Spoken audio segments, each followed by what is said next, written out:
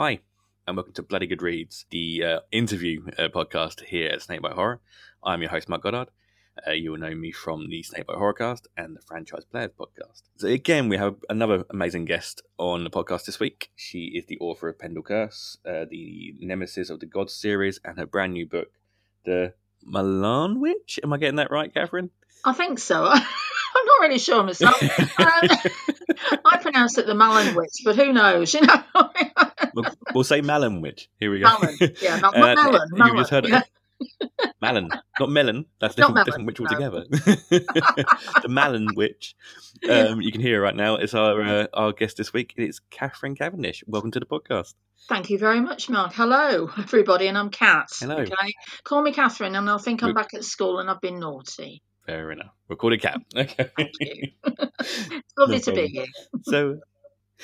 So here on the Bloody Good Reads, we my aim here is to meet and chat to brand new authors and I've never spoken to previously, and to get to know a little bit about you and your career. You've got a lot of books out, so you've had a nice long career here. So I'm going to start the podcast like I normally do, and I'm going to ask, how did you get into horror? What is your history of horror? And we'll start from there. Right. Are you sitting comfortably? It's a long story. I'll cut it very short. It all stems from my childhood, which is a long time ago now. And these sort of books and stories I was reading then, and one of the very first stories I remember reading that frightened the life out of me was probably when I was about 8 or 9. And it was actually in a book that was a school edition of short stories, extracts from poems, worthy things like Paradise Lost and all sorts of really classic literature and poetry and so forth and prose. And in amongst all this lot was a short story by a guy called W.W. Jacobs, and the story was the legendary The Monkey's Paw. And I don't know if you've read The Monkey's Paw. I think it's that popular these days, but I know the story. I do know the story. I know more from the movies than the books, but right. Well, there was a film. It's a good story. Yeah, there's a film called The Monkey's Paw, which has got absolutely nothing to do with the story, the short story. Oh. But I'm not sure if there was a proper film made of the Monkey's Paw that I'm talking about. But anyway, this is basically where there's this withered monkey's paw, and it will grant 3 wishes. And the story is actually set back in just after the First World War. And this mother is very distraught because her son has been killed and she wishes for him to return. So, and unfortunately, she holds this monkey's paw and she's wishing for the son to return. Nothing actually happens. You see, the thing is with the monkey's paw that in that story, there's nothing actually horrific that happens, but it's all the way the writer skillfully manipulates your mind and your imagination. And right at the very end, there's a knock at the door. And you just know what's on the other side of it is not going to be good. So I had sleepless nights over this. Why they included it in a book for kids of about 8 or 9 years old, I don't know. It's quite full with autism, really, considering. But, I mean, these days, I don't think it'd be allowed. But that's what really got me. So I found this delicious thrill of being scared. And after that, I just wanted to read more and more scary stories. And I was reading Tales of Mystery and Imagination, and all stories by M.R. James and Sheridan Le Fanu, and I'm not quite sure how to pronounce his name either, and all sorts of lovely people, Edgar Allan Poe, you name it. And of course, the wonderful The Picture of Dorian Gray by Oscar Wilde, his one and only novel. And that's really what got me into loving horror. And what I love to read, I love to write. No, I mean, there's some classic ones there. I mean, again, Monkey's Paw, showing my age. I know it more from The Simpsons, but, Oh, God. that just shows my age. But I'll maybe show my age. I mean, I've never actually watched The Simpsons. It's my media brain, that's all mine is. So, your first novel, that was Pendle Curse, am I correct? It was one of my first anyway. Saving Grace Divine, I think, came out before the Pendle Curse. But the Pendle Curse was about 8 years ago now, something like that. Because a lot of you write in it's a lot of ghost story kind of ones, really, or what kind of stories do you tend to try and stick to when you're doing writing? Do you kind of do a mixture of different genres, or do you tend to stick to more like the supernatural kind of possession kind of ones, or? Yeah, I mean, I do sort of explore a, a few different paths, if you like, within a section of horror. I'm not good. I don't like writing slash gore horror. That's not to say that there aren't some nasty or bloody scenes in some of my books, because there are. Pendle Cursor is, for example, and also Haunting of Henderson Close, and there are. I'll write it where it's necessary, but I'm not really a monster type of slash gore type horror writer. I tend to be more the ghostly, the creepy, what's going on in the shadows. There's something there, but I can't see it, but I know it's there. There's a haunted house. There's the sort of Shirley Jackson type of stuff going on. That's really more my kind of thing. And if I can scare myself, then I'm usually pretty happy with what I've written. That's the important thing. No, I mean, I've kind of been brought up with the supernatural kind of ghost story kind of stuff myself. Mm-hmm. My mum was a huge kind of ghost story kind of person. So Right. definitely is the type of thing I definitely would like to jump into. But let's jump into your first book choice, because as we always do on this podcast, we try and get all our guests to bring 3 books along that they absolutely love to share it. So what is your first choice? Well, the first one is one that not a lot of people seem to have heard of, which is an awful shame. And it's by a Scottish writer called Martin Miller. And it's called The Good Fairies of New York. And don't be put off by the title. This is not about sparkly little fairies. In fact, if I read the first paragraph of that book, I love books that have got great hooks at the beginning and also great endings. But I just love the beginning of this story, and I'll just read it. It's very short. So, Yeah, sure. Dinny, an overweight enemy of humanity, was the worst violinist in New York, but was practicing gamely when 2 cute little fairies stumbled through his 4th floor window and vomited on his carpet. Now, how could you not carry on reading? That is a good hook, actually. You've got to find out what happens next, haven't you? Martin Miller writes the most twisted fantasy you could ever imagine. I mean, one of his big fans is Neil Gaiman. And there's a lovely quote that Neil Gaiman has about Martin Miller. And he says, Miller writes like Kurt Vonnegut might have written if he'd been born 50 years later in a different country and hung around with entirely the wrong sort of people. That really sums up Martin Miller. This story, The Good Fairies of New York, you've got these 2 fairies, Morag and Heather. They're Scottish fairies. They've been very, very naughty. I mean, really, really bad fairies. And they've been thrown out. They've escaped from certain justice, fairy justice in Scotland. They managed to get themselves over to New York. And all the fairies in New York, there's different casts, different groups of fairies. You've got the Italian fairies, you've got the black fairies, you've got all sorts of different communities, all living quite harmoniously, separately, together, but together. Mm-hmm. And along come Morag and Heather and wreak absolute havoc with all of them and cause a complete all-out fairy war. And in the middle of this is one of the few humans who can actually see them. That's Dinny.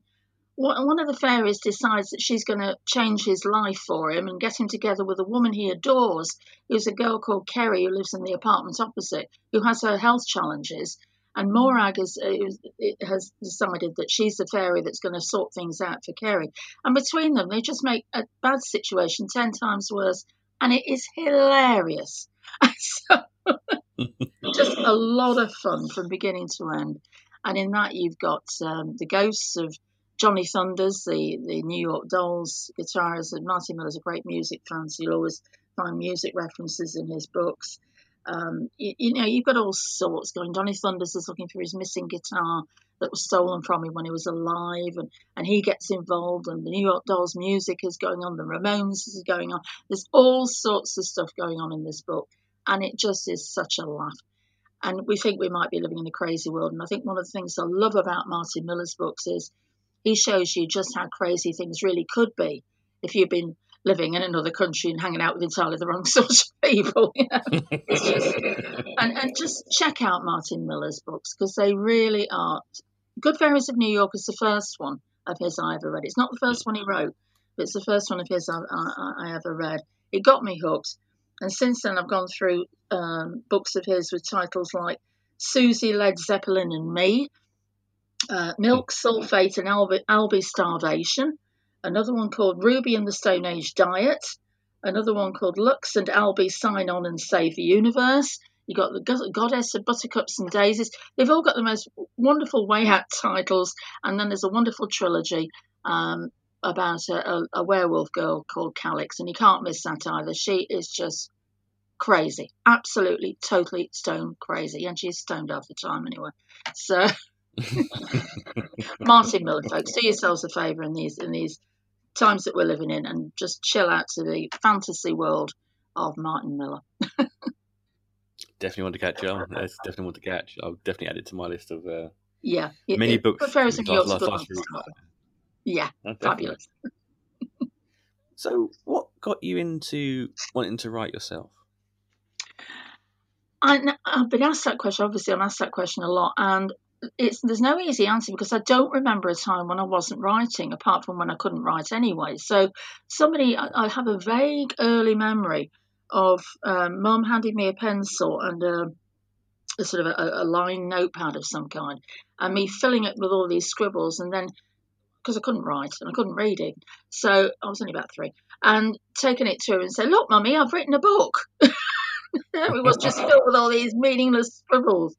So, but as soon as I could learn to read and to write, I've always wanted to write stories. And as soon as I read The Monkey's Paw, I wanted to write scary stories. So I've been writing in one shape or form since I was a young child. Getting published, of course, that's a different matter altogether.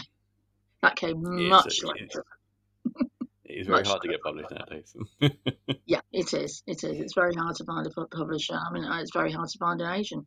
And I think these days it's harder to find an agent than a publisher, actually. So, but there we are. Yeah, that came much later. So you had Pendle Curse, Linden Manor, Saving Grace Divine. Then you went on to do, I don't know, my timelines on these probably aren't going to be very good. Yeah. But, don't worry. You had Nemesis of the Gods, which is a bit more kind of Egypt, with a more Egyptian mythology kind of style, I would assume. It's it's archaeology. The central character, it's a trilogy because I was asked to do a trilogy. Originally, it was a one-off, and it was called Wrath of the Ancients, which is actually the first one now of that trilogy. But Kensington wanted a series, and the central character running through all 3 books is an archaeologist called Emmerich Quintillus. And Quintillus is, well, to say he's evil is putting it mildly. Depending on where you are in the trilogy, depends on whether he's actually alive or undead. So he's obsessed with Cleopatra. He's obsessed with reincarnating her. He's actually found the tomb of Cleopatra, which nobody has up to this point. They think they know where it is, but they haven't quite got there yet. And so Quintillus found it. He found the tomb. He found Cleopatra, and then set about reincarnating her. And that is when nothing good happened.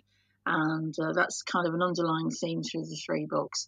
But yes, it takes place. The action, depending on which book you're on, takes place in Egypt in the present, well, not the present day, but back in the late 19th century, early 20th century, and in Vienna at a similar time, and also parts of it in London and Oxford University as well. So, different themes, but the central quest is Quintillus and his obsession with Cleopatra. Was this something like you were kind of interested in as well? Kind of more like the archaeology.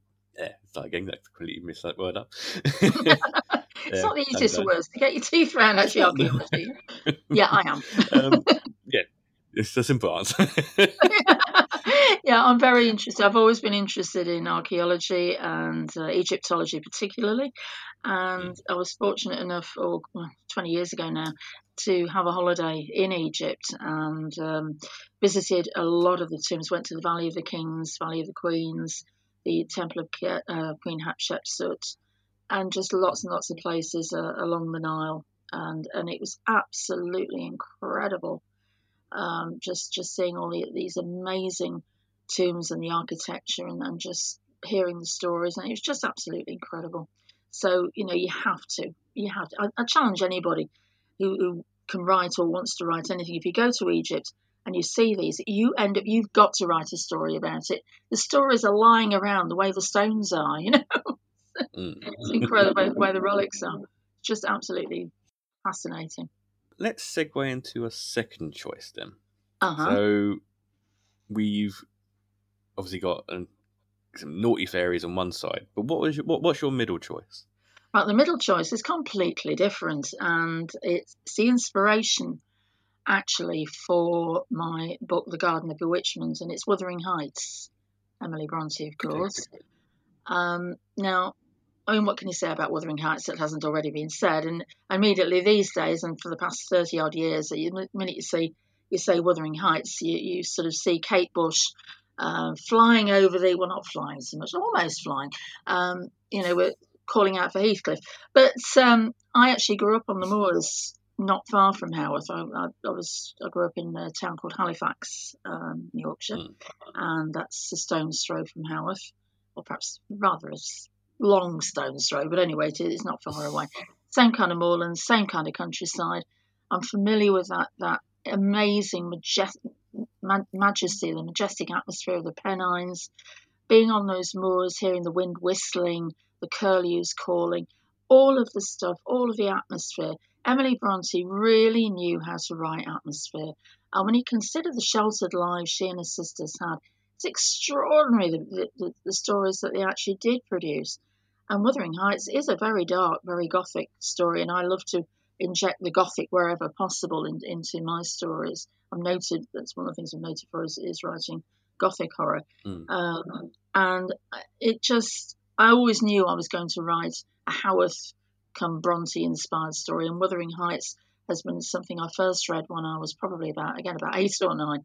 Read a lot of good stuff when I was 8 or 9, and it's a story I keep coming back to. I've read again and again and again and again over the years, and I never get tired of it. It always seems fresh and new, and just the incredible story of this dark and sinister Heathcliff, and the wayward, more than slightly dippy Catherine. Just inspirational it works on every level. If you want it to be a romantic love story, it can be. It's a very dark one. If you want it to be a gothic with horror in there, it's there. It's very definitely there. And there's all this wonderful stuff going on, and overriding all of it, the atmosphere of those moors. It gets me every time. The moors and all the history of the moors as well, which is it's very fitting. Yeah, no, especially if they're in a rainstorm, it's almost always windy. It's pretty much almost always raining as well. And if you're there when the wind and the rain are really going at it, it's eerie. You get it's easy to get frostbite. You get cold, you get wet, but it's the most exhilarating experience. The clouds, especially if there's sort of this gunmetal grey sort of roiling and broiling across the sky, and you just feel that you're just one tiny little piece of humanity in the midst of this incredible landscape, even in a country as small as ours. It's just unbelievable. And you get this atmosphere in Wuthering Heights. Plus, Yorkshire, beautiful. Love it. Oh, trust me, I would move to Yorkshire if I could. Oh, yeah, well, it is a beautiful, beautiful part of the world. I mean, I know I'm biased to grow up there, but, it is a beautiful part of the world. Oh, definitely. But reading Wuthering Heights is the second best thing. Hi guys, it's Mark here from the Snakebite Horrorcast, snakebitehorror.com, and Bloody Good Reads. Really hope you enjoyed the episode today. I'd like to bring your attention to a brand new supporter of the podcast. They are Abominable Books. It's UK's best horror and thriller fiction book subscription service. They bring the world of horror and thrillers to your door every month for 2 brilliant prices. It's all the magic of a haunted bookshop summoned straight to your door each month. Basically gives you a brand new horror or thriller title, a luxury snack made here in the UK, a mystery second-hand book, possibly haunted book. And you also get one of our featured magazines like Black Static, Ghastlies and Hellbore, bookmarks, drinks, some surprises or two. It's such a great subscription box, and they are an amazing set, guys. So head over to abominablepbookclub.cratejoy.com. There's even 2 different tiers of subscriptions you can go for in here. So head on over to either get a full guts or a bare bones edition of the box. Let us know what you think of the box and give those guys a support. Get back to the show. So, where did you go after Nemesis of the Gods? Where was kind of you wanting to go more with your writing that side? Did you want to stick with the more gothic horror? You went for, is it Second Wife was the next book in, or? That was a novella. Yeah, that was a novella I wrote some years ago now. That was definitely a gothic horror. And I think that was one of the first times somebody actually called me a gothic horror writer. I think the very first time was a story called Miss Abigail's Room, which was the one that came out immediately before The Second Wife. And so I thought, oh, I'll take that. I like that. Yeah, I can live with being called a gothic horror writer. Thank you. Because I do enjoy reading that and I like writing. I mean, gothic horror is when you're going for more kind of the supernatural side of it, gothic horror is a perfect choice to go for when it comes to that kind of thing. You see less in the way of kind of modern, less modern kind of ghost stories that work compared to, like, in book form. I think book form gothic horror works very well. I mean, you get more kind of the modern take in movies nowadays, but like Woman in Black is a brilliant book. Yeah. Absolutely brilliant book. I love Woman in Black. Just British gothic horror as well, because Britain's got so much history of like ghost stories and just general feeling of haunted houses. And you think haunted houses, you think Britain. That's what I think anyway. I mean, I live Essex way, so I'm more like Borley Rectory, that kind of thing. Yeah.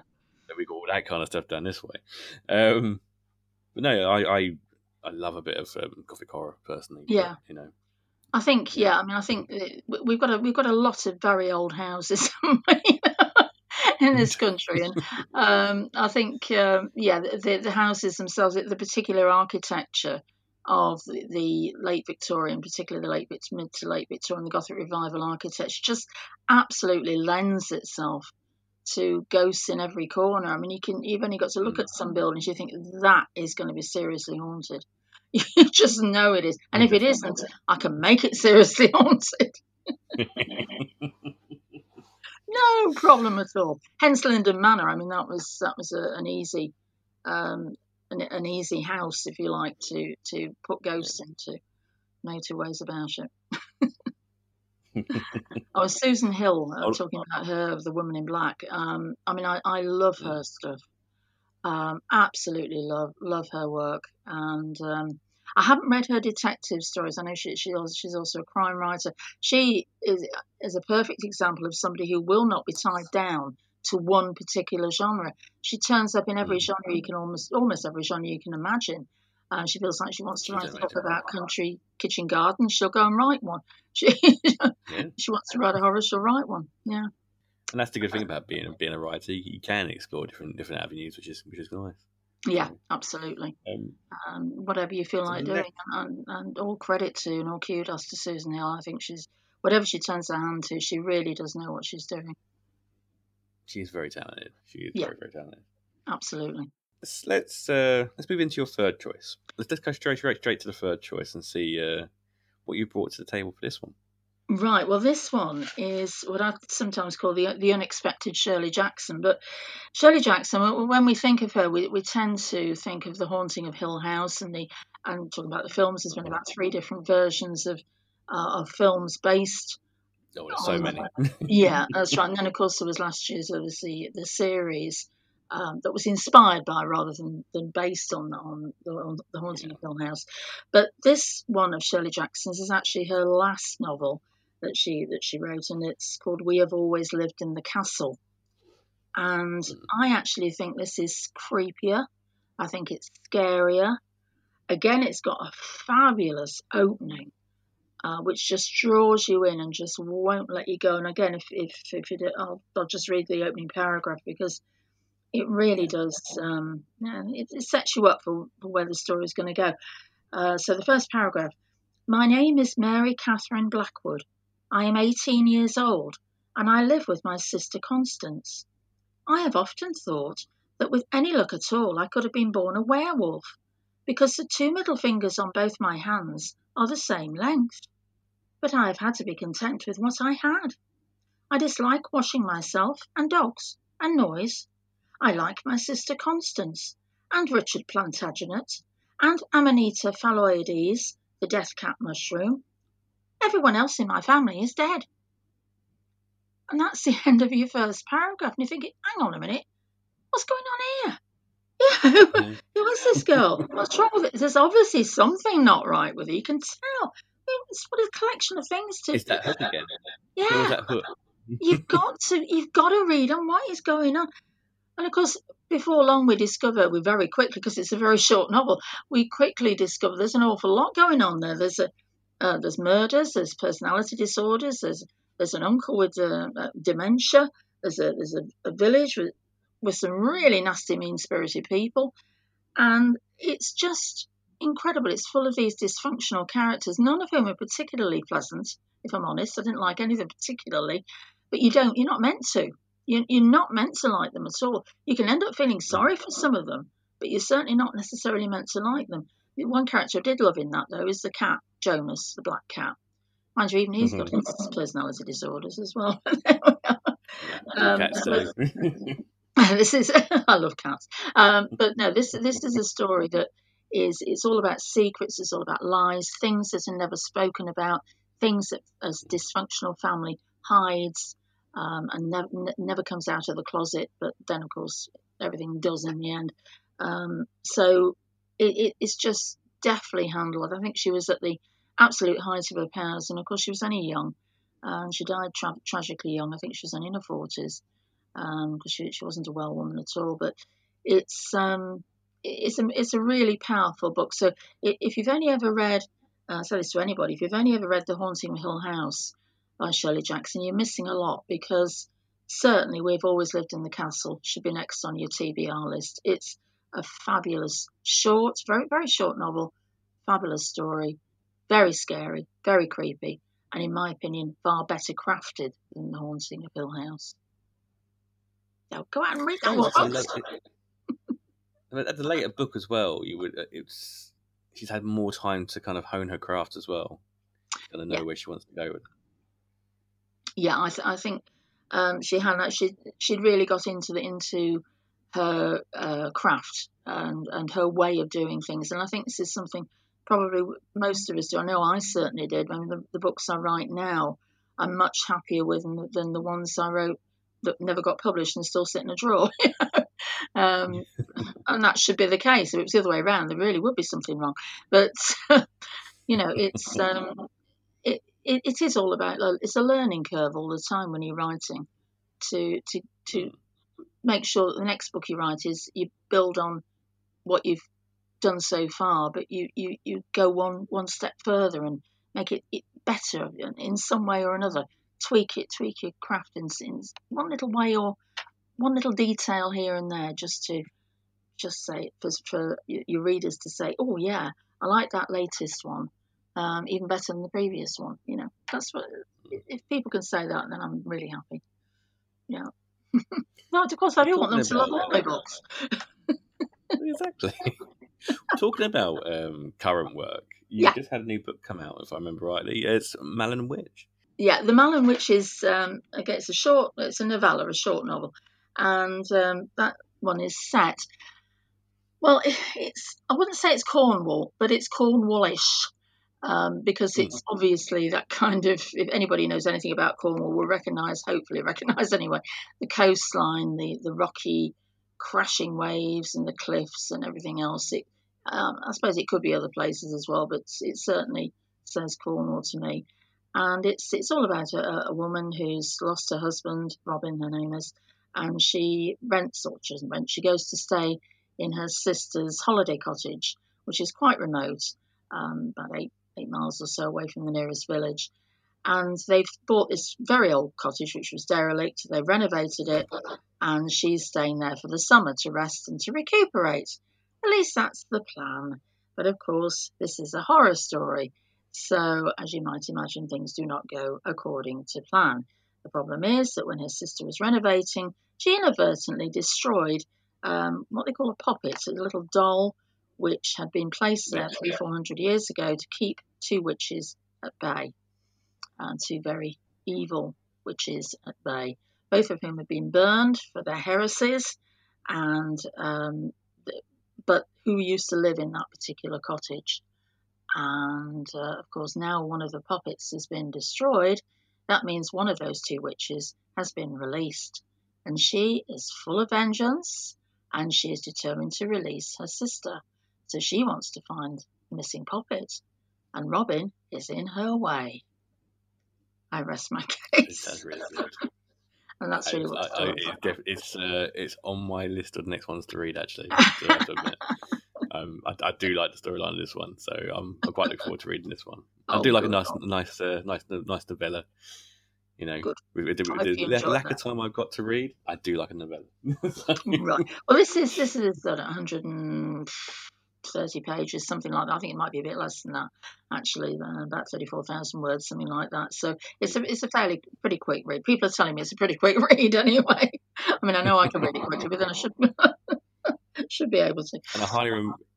And I highly recommend everybody go out and download the book, or buy the book would be better. But yeah, definitely go out and buy the book. Yeah, that'd be lovely. You get it on Kindle as well, so you can get Kindle or one book. Yes, you can get it on Kindle. You can get it on Kindle from Amazon, yes. Sorry, I hate to mention, but yes, Amazon, yeah. You can get it from there. Oh, definitely. It's also available in paperback as well. So what are you working on next? What's your next project? Right, well, the next book I have coming out that's all now been put to bed, but it's all ready to come out in January, and that's coming out from Flame Tree Press, who publish my novels at the moment, and that's called In Darkness, Shadows Breathe, and that is two women who don't know each other, Carol and Nessa, and it's their individual stories. They don't know each other, but circumstances are going to bring them together, and it is a time slip. But it's a time bend as well, because in fact, one of them has a serious operation. She goes through a cancer operation, and she is in hospital. And in a not too far away from there is another building which houses luxury flats. And the other girl, Carol, the other woman, Carol, is temporarily living in a luxury flat there. These women couldn't be more unlike each other. They don't know each other. But the whole story centres really on the complex that they're living in, because that hospital and those apartments 100 years or so ago used to be a workhouse, asylum, hospital, orphanage, typical of the time, actually, and of course demolished and then rebuilt using some of the same materials. And the only problem is there's an awful lot of evil that's stored in that building and in the bricks and the mortar that have been reused. And there are portals that take them from one time frame to another, and there's evil going on there, which is coming to get both of them, really. And there's a poem that's called In Darkness, Shadows Breathe by somebody called Lydia Warren Carmody, and they can't understand, each of them in their separate ways, they do not understand why it is and what the relevance of this poem is, why it is that it keeps on haunting them. And so it's really the unravelling of both these women, of the way that they come together, and of the horror and the evil that is gradually revealed as having been part of this building that now has different functions to what it originally had. So that's the scary tale coming out in January. And so that'll be available from Flame Tree Press in every possible format available.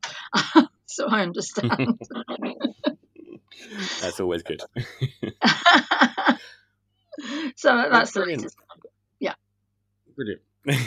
Thank you. Again, thank you for coming and joining us. It's been really lovely chatting to you. It's been lovely. Thank you very much. Love your choices of the books as well, which are, what we love on this podcast. We do love to inspire people to go out and read brand new books they might not have actually thought about reading before. So, and where can people catch you on social media if you like to You can find me all. Some people don't. Yeah, I love interacting with people. I can be found in most of the usual places.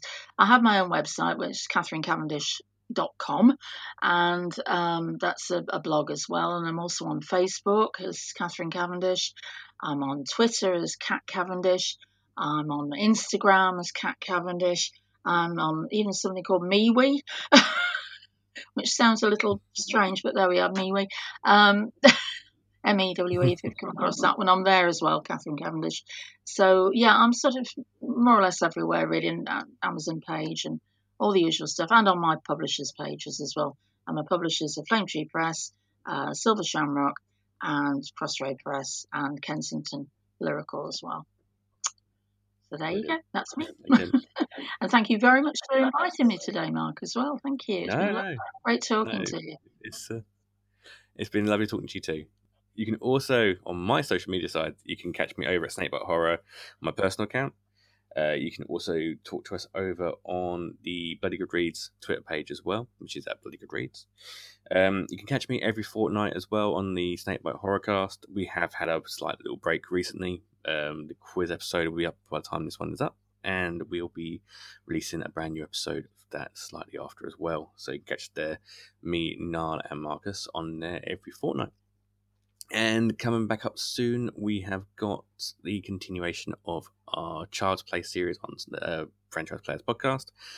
So me and Chloe will be going through Bride of Chucky onwards, coming up here with some great guests on the podcast as well. We've got Russ Bailey coming back. We've also got James Rodriguez, one of our reviewers here at Snakebite Horror, will be joining us to talk about Cedar Chucky. And hopefully we can announce some more guests on that podcast again soon as well. And yes, so again, thank you for listening to the podcast. As always, I've been your host, Mark Goddard, and I will see you next time.